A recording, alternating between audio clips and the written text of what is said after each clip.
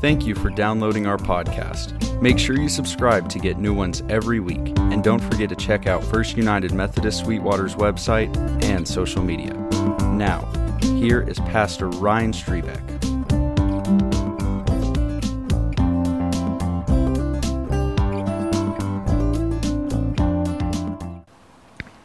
The colors across the oak table vary, and the shadows crawl with angled perfection. Sunlight lifts each wood grain for ease of beholding, while the window muntins hide what geometry requires. The education belongs to anyone who will stop and let the eyes go to school. I wrote those lines of opening poem back in 2018 in Camp Buttman. Lila Webb, who had a connection to this church, donated a cabin out there. So Webb Cottage, one morning early as the sun was coming up, I was sitting in the little kitchenette looking out the north window as the sun's coming up. So I say that just to say my favorite place to create something on paper is looking out a north window early in the morning. Clean desk, which is why I have to go somewhere else, if you've ever seen my desk. So I go somewhere else to find a clean desk, early sunlight, looking out the north window. That's my dream place to create anything. I suppose if I could have a workshop looking out a north window early in the morning, that would be great too. But those are usually like 2 a.m. creations, so that doesn't always work. But so think about the different settings where we create things, where order and illumination go hand in hand. If you've ever set up a campground in the dark, what's the first thing you have to do? You got to turn on your headlamp or turn on the pickup lights so you can see what you're doing and kind of begin to create your little space where your ecosystem can survive while you're out there with kids or whoever you're there with. Or have you ever watched a teacher in the summertime or maybe spring break make some modifications, but a teacher go to work in their classroom before the kids get there? Or maybe they had to change classrooms, so there's this massive clean out and the walls change and the floor changes and the cubbies change, and some people have decorations and their classroom looks like a living room. And then other people decorate and it looks like an intense workshop. Like there's only one thing we do here, and it's this subject. And so there's nothing, it's very simple, it's focused. People create differently. I helped John Curtis one time run lights in the Sweetwater Auditorium. And it's like everything's dark. And so you got to be ready with those lights because they got to illuminate what's about to happen as something's being created on the stage. The hope in reading Genesis 1, and really reading Genesis at all, is that we might see God in all the things that He has created.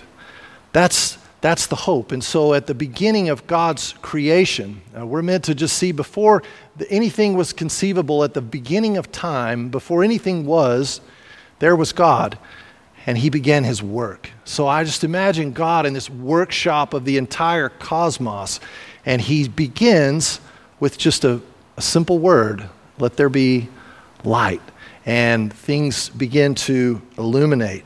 And things began to fall into place. So I thought today, last week we jumped into Genesis and we talked about how we read Genesis differently than we would read a science textbook. Thankfully, it was given to us as a poetic witness to how we all got here and how the sun got where it got and just how we got our start, our beginning. It was our Genesis that was written about, that has been handed down, that we have in the book of Genesis. So in those opening pages, we're meant to see poetry. We're meant to see the reason and rhyme. We're not meant to see a document that helps us date the earth or date the dinosaurs or anything like that. Those are wonderful questions, but somebody else can do that. And Genesis is interested in something entirely different. And the writer and the witness of Genesis is reminding us where we come from, who we are. That's how we got our start. This is where we come from. And we always have questions about this. It doesn't matter if it's now or 100 years ago or 1,000 years ago. We have burning questions that are answered in these pages. The structure, though, of this Genesis 1 comes to us in the language of days. And so, of course, we read this at first glance and we just begin to think of a day as we know a day. But when we look closer into the structure of the text and we look at the poetry and we begin to see how things are arranged, I think it really helps to break it down. And certainly early Jewish interpreters understood it this way. Early Christian interpreters understood it this way. And for some reason, we kind of lost this somewhere along the way. I don't know. In my lifetime, when I hear people talk about Genesis 1, it was always an argument. And, for them, it just wasn't an argument. It was clear what the writer was doing. And so if you like things to be organized and you like order, and you think you're one of those people that thinks before you can cook anything in this kitchen, by golly, it better be clean. I'm one of those people that I just clear out like a little space on my workbench or a little space in the kitchen. But I'm married to somebody, thankfully, that's like, no, that's inappropriate. That's misconduct. You can't do that. So I've learned how to, you clean the space and then you're a better artist. You don't want to work on like a canvas that's already half painted. You want to start with the tabula rosa, you want it to be ready. And so this is God. This is what God's doing. He's illuminating and he begins to order things. So for those of you that like order and you like your spreadsheets and your charts, I brought you a chart today. I know we don't always do this, but here's our Genesis 1 chart. And we'll break this down in further detail in our Bible study throughout these next several Wednesdays if that's something that interests you. But so this is how people understood this forever. This is the common understanding of what the author was doing. So, of course, in Genesis 1:1, we have just an introductory statement. In the beginning, before there was anything, God was at work creating the heavens and the earth. Then we have 7 consecutive paragraphs and 7 consecutive days. And so the 7th day stands by itself. We'll talk about that later. The introductory statement is not part of those 7 paragraphs, but the 6 paragraphs in the middle are corresponding days. So you can see that things begin with light, and day 1 goes on to day 2, day 3, and then in day 4, we have another illumination. So the stars and the moon and the sun. And so you can see the chart works, 1 and 4 go together, 2 and 5 go together, and 3 and 6 go together. This is the literary framework of Genesis 1. And so this is kind of how it works. So I'd just like to kind of talk through the days and just try to imagine. And this is an exercise I think that's always valuable. You read through the days of Genesis and you just laugh and you celebrate and you go, wow, yeah, the sun. And then you thank God for these icons. Really, everything that's created in these 6 days is an icon into the person and the work of God. So that's we were given all these things and we're placed right in the middle of it, but I get ahead of myself. So first things first, let there be light, right? The workshop, the light has to come on and then things begin to move. When God says in this day it was good, it's very specific that light is what he's talking about. And this is, I think, because the author does not want us to mistakenly attribute darkness to God also, as though darkness was something that God created. And that becomes more important in next week when we talk about evil. But darkness being the absence of light is not what was created and called good, but rather it was illumination. It was light. And so we remember at the beginning of that paragraph, we talked a little bit about that last week. As for the earth, it was tohu bohu, it was without form and without life. It was just formless and void. And it's great, there's a conjunction that follows formless and without life, without form, without life, but the Spirit of God was hovering over the waters, remember? So that's, we get the bad news, the earth was formless and void, as darkness covered the face of the earth, but the Spirit was at work hovering over the waters. So we get this in day 1. Now, the way that each paragraph ends is something like, God did so-and-so, and this was called so-and-so, and there was evening and there was morning one day. Or later on, there was evening and there was morning a 6th day. And so this can kind of get confusing. People are like, well, how is there evening and morning? I thought it was the day. But remember, Jewish festivals, if they were on a certain day, the Sabbath day, it always included the night before. So it's just a way of saying, if you're talking about this day, it's this day including the night before. So there was evening, there was morning. There was evening and there was morning one day. So that's day one, light. Day two, sea and heaven. There's this imagery of the waters below being separated from the waters above. And when I make notes on this, I always draw like an archway. You know, you think of these archways that people build like with bricks, and you have to put the capstone in the middle so that it all holds together. And the imagery is one of a vault. It's like there's an archway, a vault that's being created to separate the heavier matter from the lighter matter. So the waters are separated, and there's this expanse. There's this dome is the imagery that the Hebrews are using. And so it's God has got his space, and then we have our space. And so it's being moved apart. There's upper waters, lower waters, there's a vault. Day three,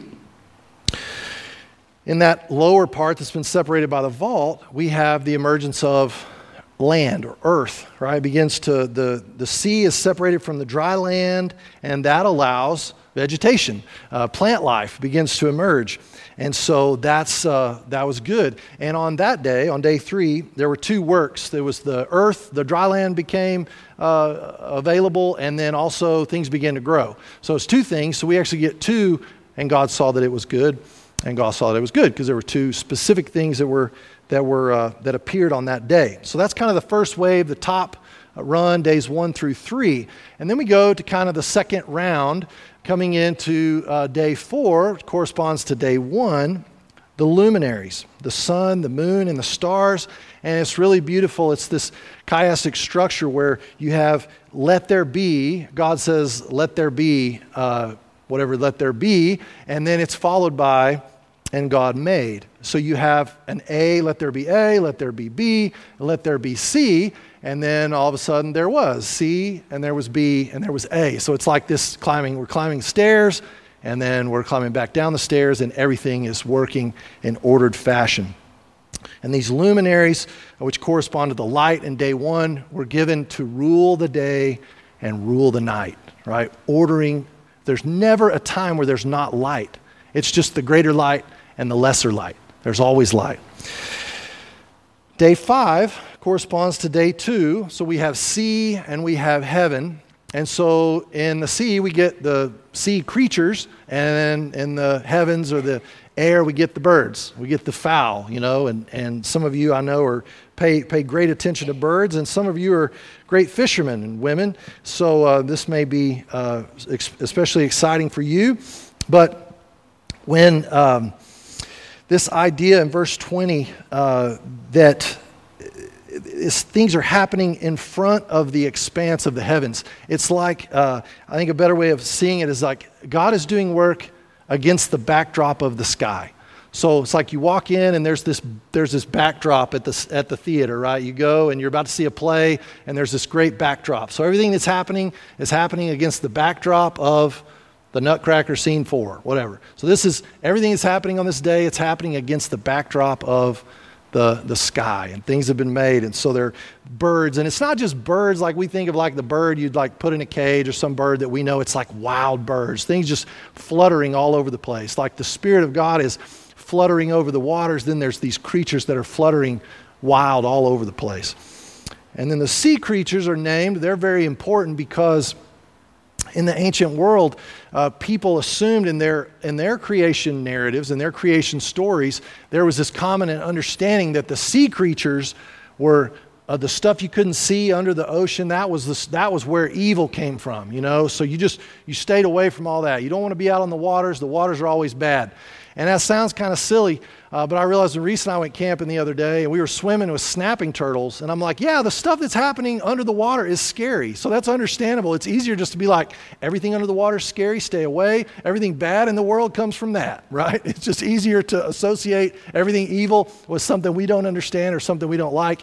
And so the writer of Genesis says, no, even the scary sea monsters were created by God. They're just right there for the visibility. So that's what's happening. They didn't come from, God didn't make evil in that way. It's just that there they are. They're created, and there's a goodness to them.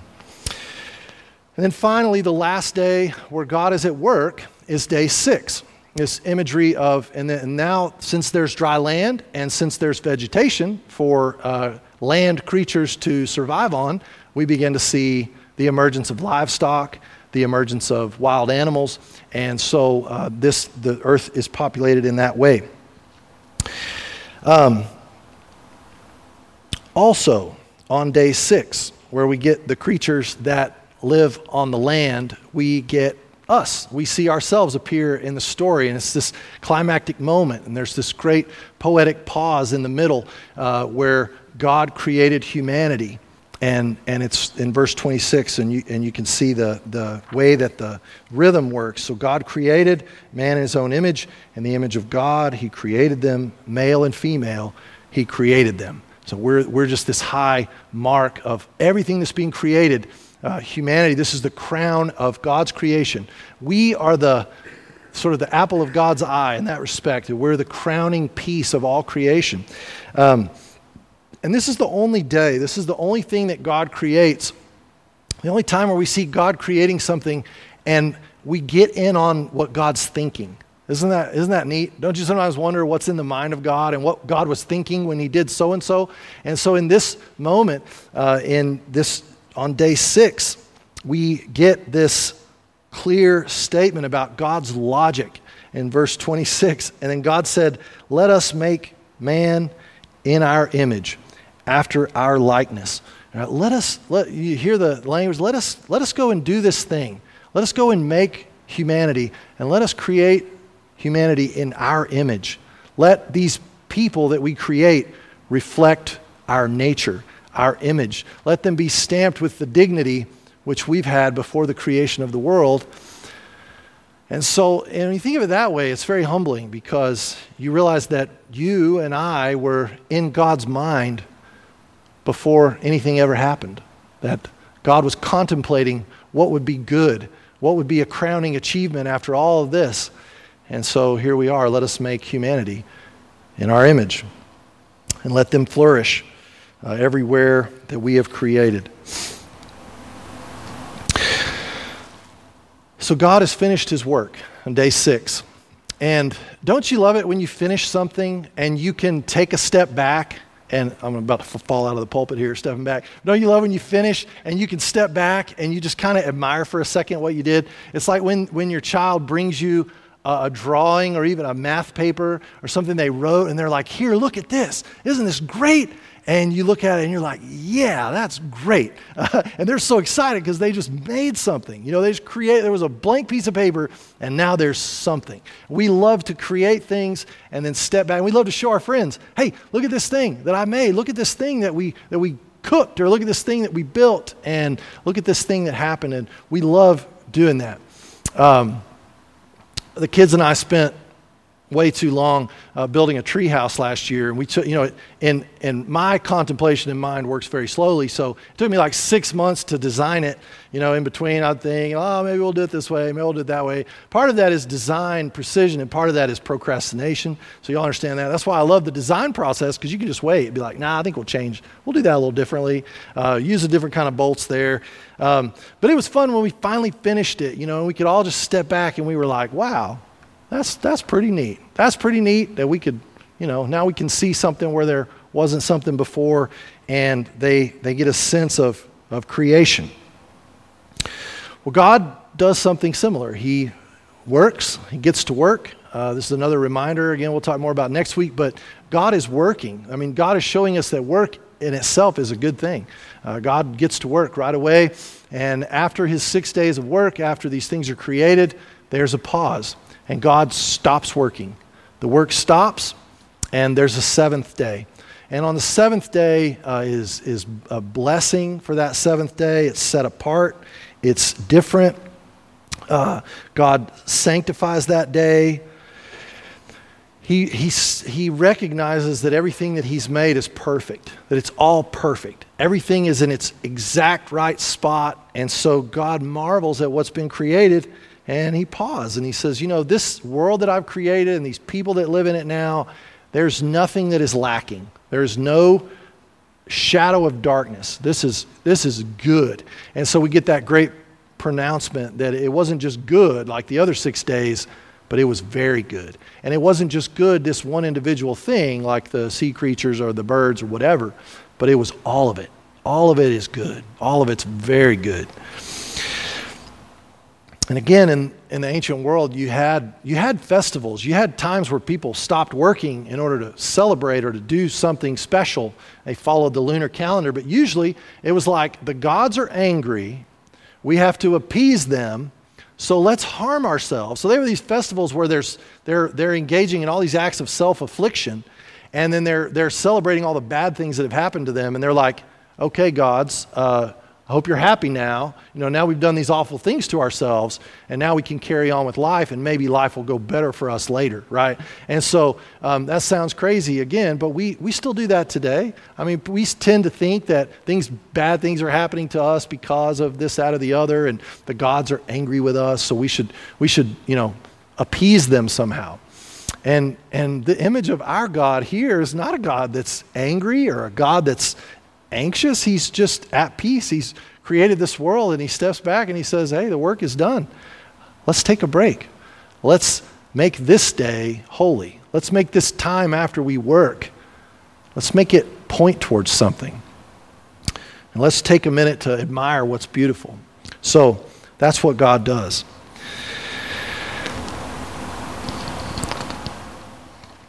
I want to close by taking a look forward, fast forwarding into the New Testament, and another time where we remember where God finished his work and there was rest. I'm thankful to Augustine for this reminder this week, and Gary read this text for us. But I think it's important as Christians, as we read Genesis, to understand that the biblical imagination of Genesis and other Old Testament books, that's what our New Testament writers are reading, and that's what they're referring to when they say Scripture. And so their imagination has been shaped by these stories and this imagery and these poems. And so this is all connected. And so in John 19, where Jesus is on the cross and he's being crucified, and he says that he is thirsty. And they, give him the sour wine on a sponge. And when Jesus had that momentary quench of his thirst, he said, it is finished. And he bowed, and John says, and he gave up his spirit. And so we normally reflect on this on Good Friday. But I think it's important to remember that this was also God working. So God in Genesis is working to create a world, to create us. And when things go south and things get all disordered and darkness comes into the picture and we can't find our way and we've made a mess of things, Jesus goes to work to bring new creation. And he does that by giving his life. And so he's able to say on the cross, I've been working here, and now the work is finished. And so we get another sense of this peaceful opportunity for us to receive the work of new creation that has begun in us and through us. It is finished. Christ has perfectly achieved our redemption. Darkness and disorder have been overwhelmed by the power of the cross, and this work of new creation has begun.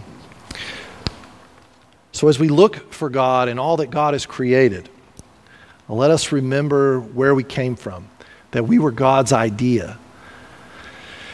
And let us remember where we stand, and that is right in the center of God's redemption work. In the name of the Father, and the Son, and the Holy Spirit, amen.